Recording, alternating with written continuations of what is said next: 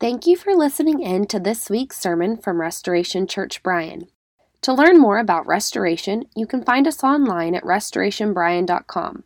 We are so grateful for all those who are able to listen online, and we pray the message encourages you and challenges you as you draw closer to Jesus. If you are not already connected to a local church, we would love to invite you to join us for worship. If you are listening from another city, we pray that this message is a great supplement to your walk with Christ, and our hope is that you would have a gospel-centered local church that you call home. Thanks again for listening. Well, happy Mother's Day. On this Sunday, we honor our mothers, and today I want to start by honoring my mom, Janet Brooks. There's no doubt in my mind that God uniquely raised up Janet Brooks and set her apart to be the mother of Jonathan Brooks. She survived the 80s homeschool years. Let's just say I was an energetic child. She survived the 90s teenage years and the Girbaud jeans with the Tommy Hilfiger plaid shirts and obscene amounts of Cool Water cologne at all times. And she even survived my first 2 years of college with dyed blonde hair and an earring, as well as my brief career at Ryan's Steakhouse between semesters. So happy Mother's Day to my mom. In this PC culture, it's getting increasingly harder to celebrate and to honor our mothers, and I've even seen where churches sort of they just blur Mother's Day into this celebration of women, because they look around and you look around the church, and the reality is there are women who have been unable to have children due to fertility and other issues. Other women may choose not to have children, and still others have remained single, and I get that, but I think it's okay to recognize those women's their reality, while also recognizing the women who have stepped into this beautiful and impossible role of motherhood. As you read through the Bible, church family, it becomes obvious that God is, as creator God, is a God of design. He's a God of order, a God of consecration, and a God of care. And when he wants something done, he raises up and he sets apart people. And so God knew that when it came to representing his image, that women were uniquely designed and gifted to provide children with a certain nurture and care that only they could give as women. And so fathers have their unique role and moms have another, but both are set apart by God. God is a God of consecration and a God of care. And in setting people apart, even in setting apart the church, we get a glimpse of God's sort of downline rule and authority. We see his orderliness and his design, but we also get a glimpse of a relational God who deeply cares for us. And so this morning, our text is one verse, and it's from Psalms chapter 4. It's a psalm of King David, and it's Psalm 4, verse 3, and it says this: "But know that the Lord has set apart the godly for himself. The Lord hears when I call to him." Let me read that one more time.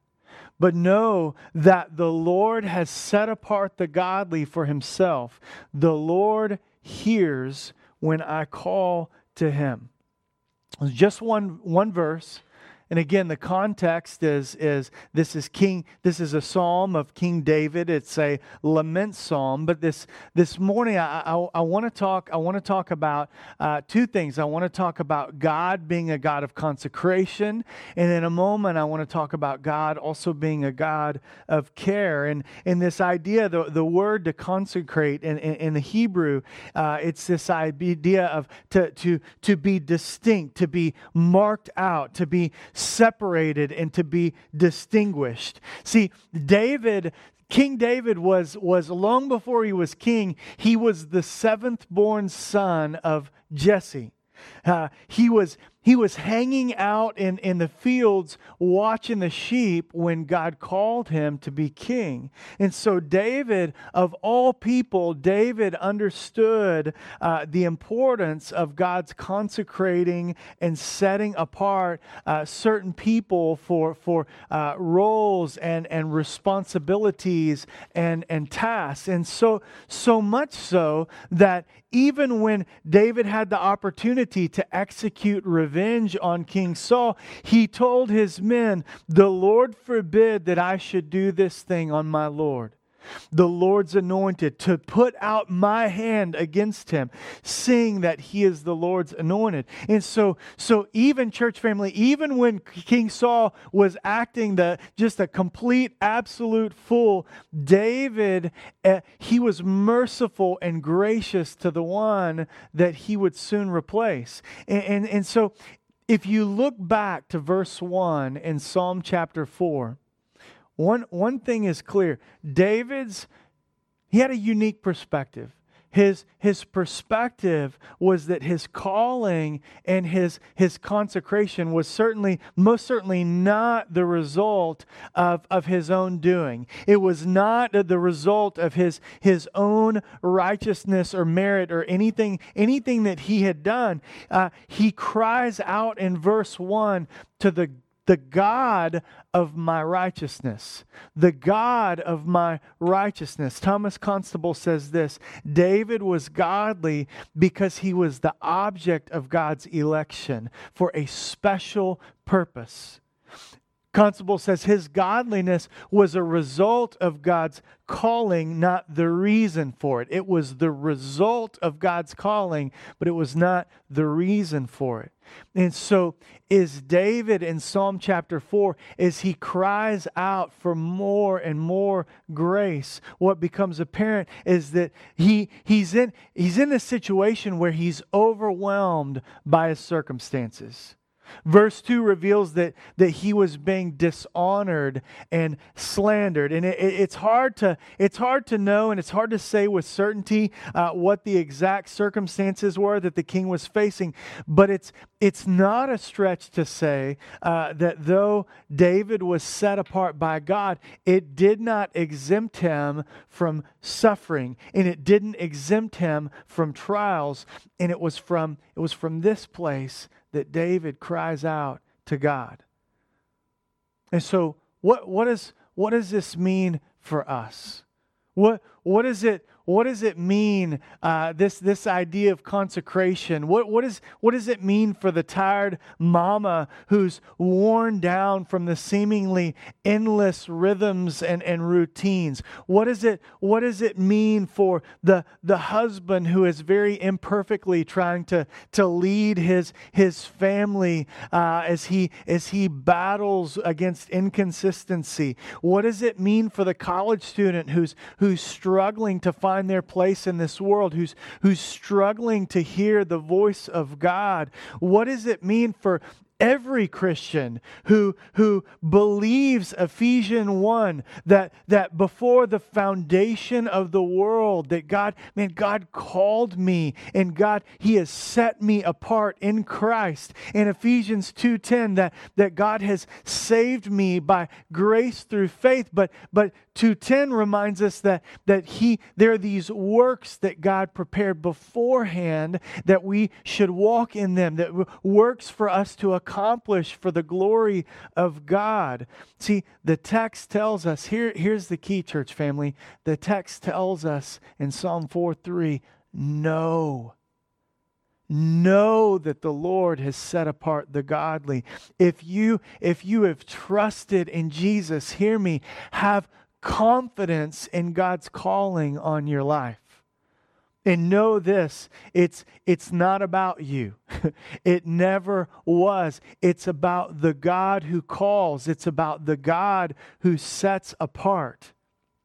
Charles Simeon, many years ago, he talked about, he reminds us that God's regard for us does not commence after we become godly. Rather, our godliness is the fruit and not the cause of His love. He loved us, church, and He set His heart upon us from eternity. He is a God of consecration. But the second thing I want to say this morning is He's also a God of care. The second half of verse 3 says that the Lord hears when I call to Him. David knew the significance and scope of consecration, but he also understood the intricate relationship between consecration and care. He knew that God was a God who cared, a God who listened to David when he cried out, and he knew that God had also called David to reflect that same care in his kingship and in his rule. And so, see, here's the thing. King Saul was consecrated. King Saul was set apart, but he was a terrible king. Saul was a terrible leader. He was a terrible shepherd. He was not a king who cared. His relationships with those who were closest to him, man, they were strained to the breaking point, even with his relationship with his son Jonathan. And though David better, I would say, better reflected the heart and the care of God, later in life, even King David would fall short in his relationships and even in his relationships with his family. And I thought about this. It's funny how our culture handles this concept of care. See, when it comes to motherhood, and the media and the blogs and the culture, for so long they've pushed mothers towards this idealized version, this idealized sort of perfect picture of what a mother is supposed to be, or what a mother is supposed to do, or what they're supposed to look like. But now it's like the pendulum has like swung the other way, and now you've got the humorous videos, and you've got the mom blogs, and you've got the memes that almost celebrate and brag on how you can be real and you can be authentic about like how bad a mom you are, or how bad a parent you are. Like, check me out, man. I'm on my second glass of wine at 11 a.m. Or, hey, look at me. I'm bribing my kids, or yelling at my kids, or cussing them. But hey, it's okay. It's okay. I'm just keeping it real. But I think all of this sort of underscores an important truth.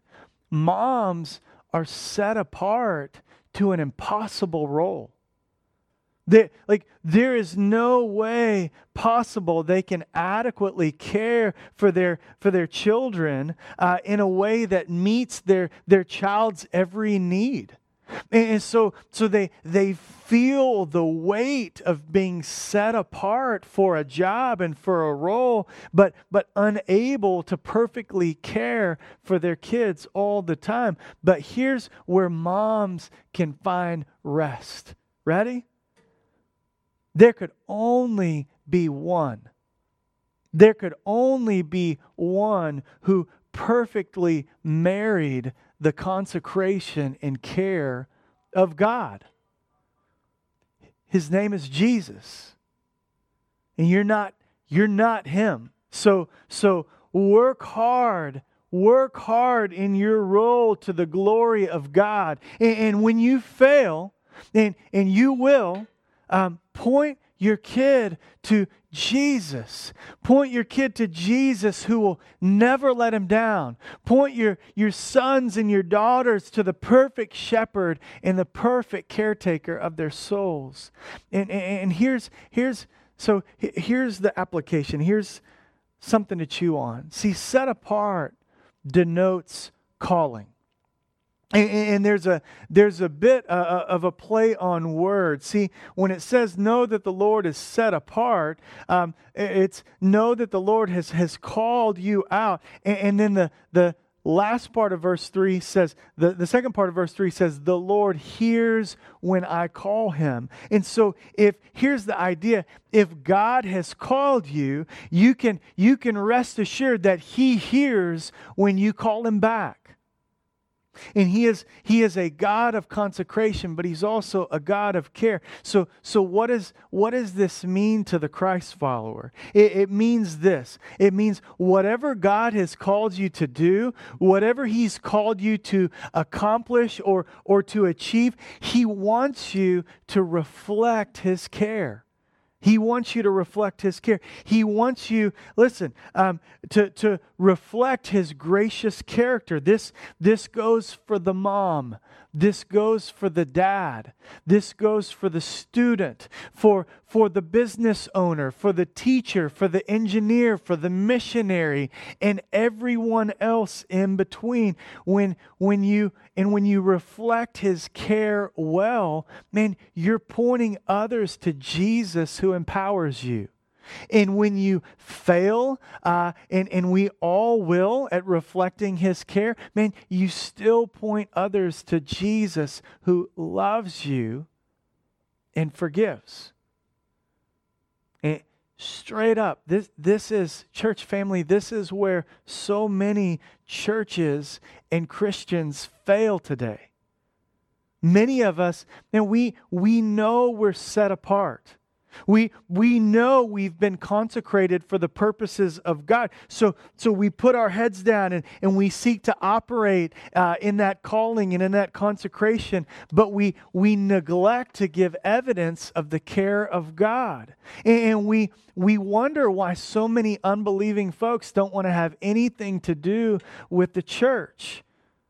See, it's okay to have strong convictions. Like, it's obviously okay to stand on the Word of God. It's okay to let others know like who you are in Christ. But if we don't care well for others, man, we're the noisy gong. We're the clanging cymbal of 1 Corinthians 13. And devoid of love, man, we're just consecrated jerks.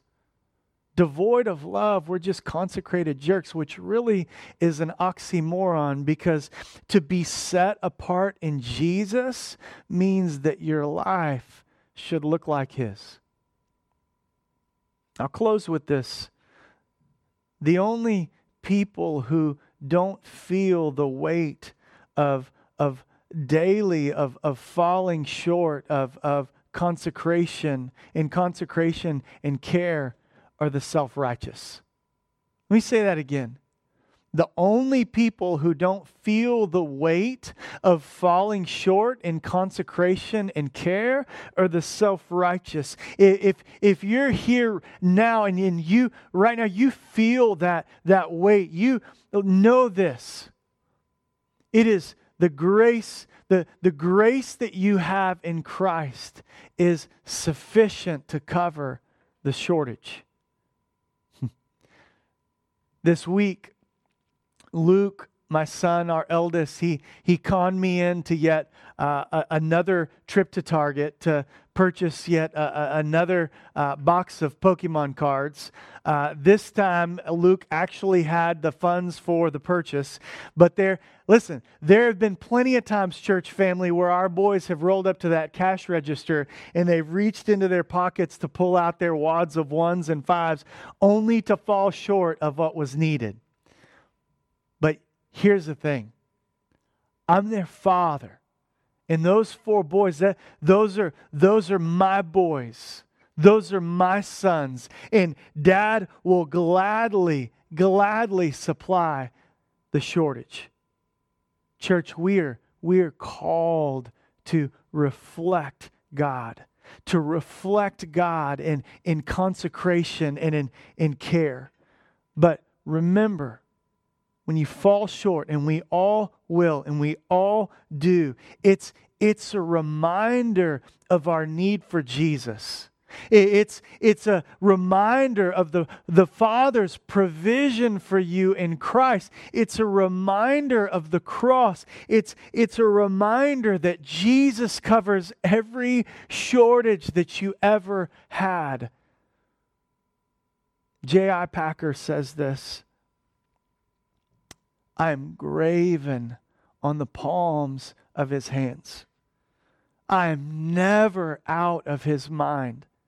All my knowledge of him depends on his sustained initiative in knowing me. I know him because he first knew me and continues to know me. He knows me as a friend, one who loves me, and there is no moment when his eye is off of me or his attention distracted from me. And no moment, and listen to this, no moment, therefore, when his care falters. There is no moment, therefore, when the care of God falters. So, this morning, let's praise God. Let's praise God that he is a God of setting apart. He is a God of consecration, and he is a God of care. Y'all pray with me this morning, church family. Jesus, we praise you and we thank you, Jesus, that you were perfectly set apart. You were perfectly consecrated. You were perfect. You were the embodiment of perfect righteousness, perfect obedience, and only you could be the perfect atonement for our sin. But Jesus, you are also perfectly caring and perfectly loving, so much so that you laid down your rights and you willingly went to the cross on our behalf. And we praise you for that. We praise you that your love was demonstrated on the cross. And this morning, we collectively just want to say we receive that. We receive the cross. We receive your consecration. We receive your care. And ultimately, we receive the power, the resurrection power that enables us to emulate and to follow in your footsteps in that consecration and care. Jesus, we trust you. And we pray that you would be glorified in our lives. We pray this in your mighty name, the name of Jesus. Amen.